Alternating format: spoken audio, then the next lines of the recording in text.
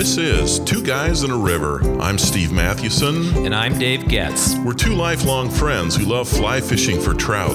Our podcast is all about helping you catch more fish and deepening your love of the time you spend on the river. We are Two Guys in a River. For the love of fly fishing. I grew up playing baseball, and I've seen a lot of parallels between baseball and fly fishing.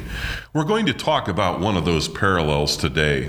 Let me guess, you struck out a lot in baseball, just like you strike out on the water. Come on now. Actually, you're not too far off. One of the parallels between baseball and fly fishing is that you sometimes get into a slump. I remember my last year of Little League Baseball in Central Illinois. I was a second baseman, and our shortstop was a kid named Mike Zobrist. His cousin's son, Ben, just helped the Kansas City Royals win a World Series. And I remember that the year started off well, but about a third of the way into the season, I got into a slump. And that was hard because Zobrist hit everything that was pitched to him. Me, I really struggled. Do you know what happened? I do. You went home crying. Well, I probably did, but what happened? No, what really happened? What happened is that I suddenly started hitting again about the last third of the season, and I ended the year hitting over 300. So take that, Dave. Yeah, right. Yeah. I don't know. Well, just work with me on old. this. You can't okay? remember. Yeah. Honestly, sometimes that's been my experience with fly fishing. I sometimes hit some stretches where I'm in a slump. Now, has that happened to you at all, Dave? You know, when I moved to the Chicago area and began fishing the driftless area of Wisconsin, I found it very difficult to catch fish. I had spent most of my fly fishing years in the West, fishing the Freestone rivers. So when I moved to the Chicago area and began fishing the driftless, I really struggled. And it was really hard for quite a few years. And I had to really persist through some times in which I thought, man, I may even give this up unless I'm out in the West. And I talked to you when you'd call crying on the phone and try to coach you through it. You've always been my mentor, Steve. Oh, man. Well, today we're talking about how to break out of a fly fishing slump. It happens to everybody, and we have 4 practices to suggest, and we're going to get to those in just a moment. In fact, we guarantee that those practices will work, or you will get your money back. Yeah, seriously? Yeah, because you have all paid so much money for this podcast. That's right. Okay, maybe not, but these do help. But before we get to some practices, what are the signs that you're in a slump? I remember last summer fishing on the Madison. I'm not sure it was a long slump, but simply fishing on the Madison that day. I was using a smaller rod, shorter rod, and I was just having a hard time controlling my fly, controlling the drift, and just distance, especially nymphing. There are moments where I'm thinking, I feel like I just started nymphing. Oh, I know. Trying to get that fly out there and getting that dead drift out there. So they're just, for me, a slump is when I'm in those moments where nothing is working. Yeah, I think for me too, if I go on a trip and I go 2 or 3 days without a banner day, I think, man, what's wrong? So what's a banner day? What would you say is a banner day? A banner day is, it probably depends, but you catch 15 to 30 fish, you land that many, or at least you're having a lot of action. Yeah. Sometimes too, it may be that I'm just not hooking them. That can be a slump for me. They're coming up for my fly, but it's like I'm just a millisecond off. I can't hook a fish to save my life. That often happens in smaller streams. If you've been fishing bigger rivers and then you fish a smaller stream and you have smaller fish, and it's just very difficult to adjust how you hook that fish. Oh, I know. I was fishing with a guy this summer on the Boulder, a friend of ours, Brand, and we were walking up different sides of the Boulder River, and I couldn't believe how many strikes I was getting. And I'd look over when I get a strike, and he would always get a strike at the same time. The difference was he hooked his fish, and I was missing. Literally 4 out of every 5 fish. That's when you're in a slump. I'd like to think I'm mature, but there are moments out there where I think, holy cow, what is wrong with me? Oh, I know. If I'm fishing like with you and you're catching fish or someone else, I'm thinking, are you serious? Yeah. What am I doing wrong? Oh, I do the same thing too. If somebody else is catching them and I'm not, doesn't matter if I've had 3 3 days of great fishing, all it takes is that one time to say, "Oh man, I'm kind of a lousy fly fisher," and we know that. And but we'll continue on with these 4 ways to break out of the slump. That's right. So what's the first one, Steve? Okay, the first one is just keep fishing. I know that sounds like a cliche. It sounds like the obvious, but that's what baseball players do to hit their way out of a slump. You just keep plugging away, and one day things start to change. And that's true on the water. Sometimes it's not that you're doing something wrong. And I think that's the point. Sometimes you can't explain why, right? Yeah, and that's okay. Right. There's no, analysis that says, these are the 3 things that if you improved, you'd either start catching fish, the drift would be better, et cetera, et cetera. But I think you just have to keep casting, keep mending, just keep getting out there. That's what I tell my wife. I just have to keep getting out That's there. right.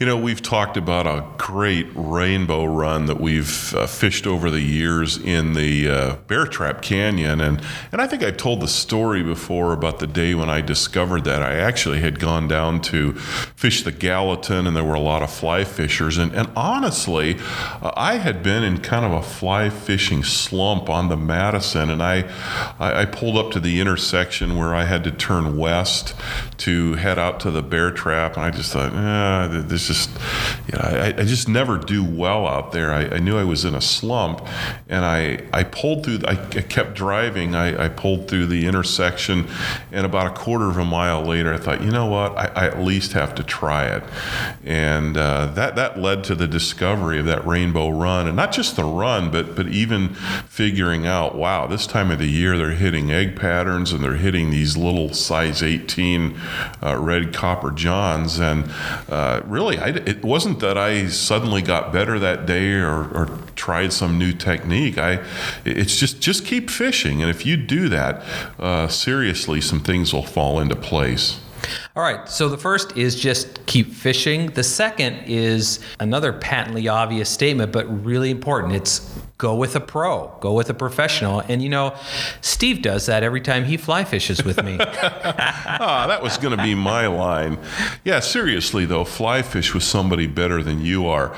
Going back to my Little League baseball days, playing with a guy like Mike Zobrist really helped me up my game. I watched how he got set in the batter's box. I watched what he did with his hands. I mean, I was desperate.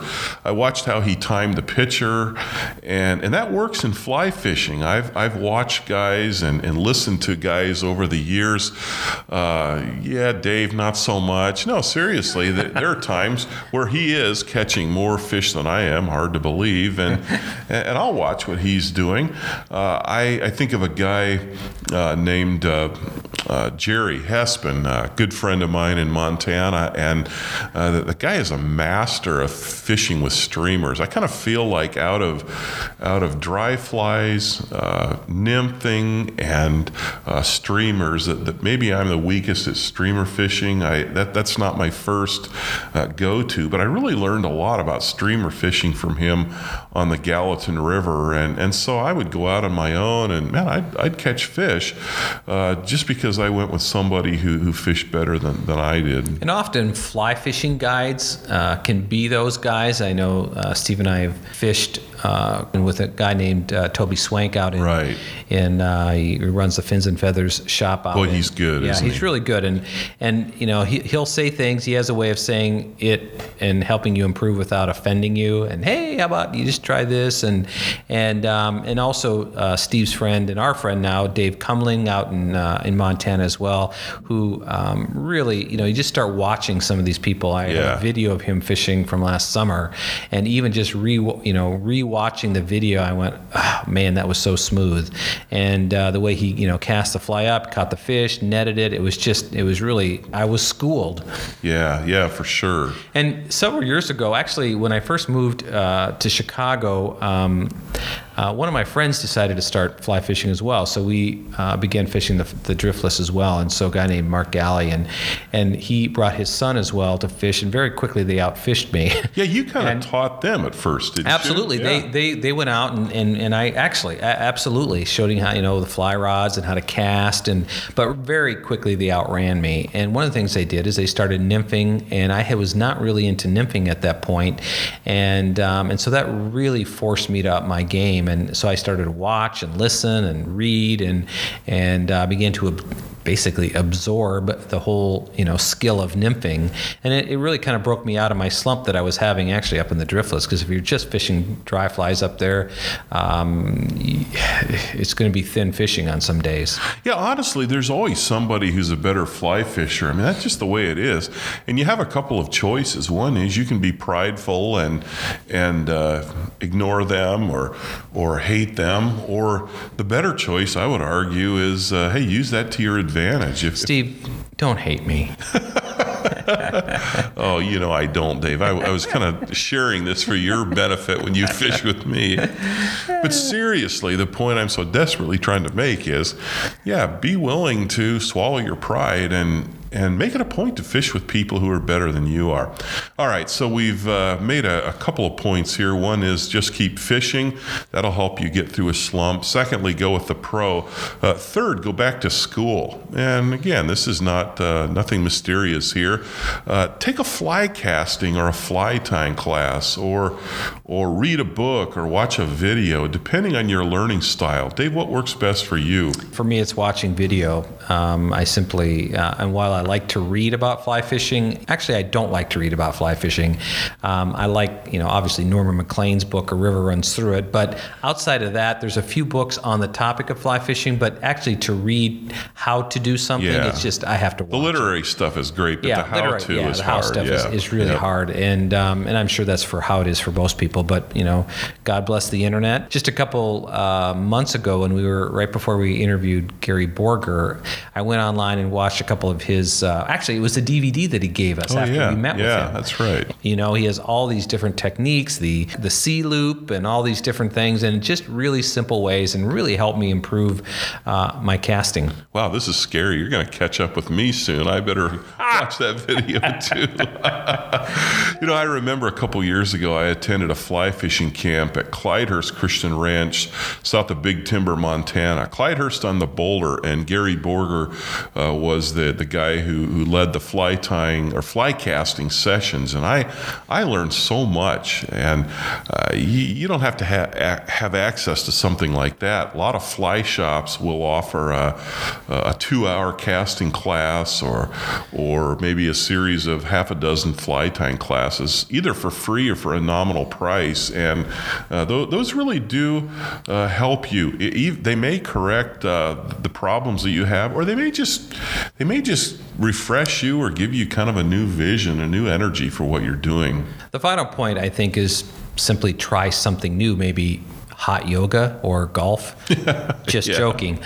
So try new water. We've had a podcast on that, on finding new water. I think that sometimes it helps me think differently. Obviously, you're looking at different runs. You're looking at different, a different environment. So new water is sometimes just a good way to break out of a slump. That's right. Maybe a new time of year, just the change in a season. If you're struggling in the spring or summer, give it a shot in the fall, and maybe the browns that are spawning will be more friendly to what you're offering. I remember you and I switched. We used to go in the spring only to Montana, and then we switched for a few years going in later in the summer. I think we even did a fall trip, and now I think we're thinking about a spring trip again. Right.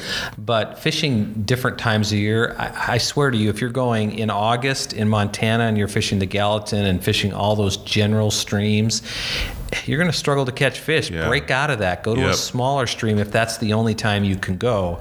Try something new. Try something different. That's a good point. Sometimes that slump may be as much of a rut as it is a slump. Absolutely, that is. Yeah, fishing the same stream, the same way. Yep. The other thing is you might need some new equipment. Just this last summer when I was fishing the Madison, I think I mentioned this earlier, the friend said, hey, why don't you try a little bit longer rod? I was fishing an 8.5 5 weight, and he gave me a really nice 9'6" H2 Orvis H2 rod. So I tried that, and it made all the difference in the world. And it sounds like you're trying to justify purchasing a new fly rod. Well, I was hoping for the new fly rod for Christmas, but somehow I just didn't get that $1,000 fly rod. You did. But you got a gift certificate, didn't you? I did, but it's going to go not a long ways towards that fly rod I really want. But just seeing that, I am going to get a bigger rod, and certainly for those rivers, you definitely have to to have it. But that, simply, I think it was tackle. Yeah, I mean, in that instance, it was tackle. So. Yep. Yeah, it's like changing bats in baseball. Some of it might be psychological, but sometimes you have to do something that gets you to relax or to re-engage, or sometimes, like you say, Dave, I agree, you do have to have the right tackle. Well, that's going to do it for today. How do you fight your way out of a fly fishing slump? Please tell us by going to twoguysandariver.com and commenting on this podcast link. What do you do to break out of a fly fishing slump? Also, be sure to follow us on Twitter and like us on Facebook, and we'd love for you to subscribe to our podcast feed via iTunes if you have an iPhone, or Stitcher if you have a Droid. Thanks again for listening. I'm Steve Mathewson. And I'm Dave Getz. Until next time, we are Two Guys and a River. For the love of fly fishing.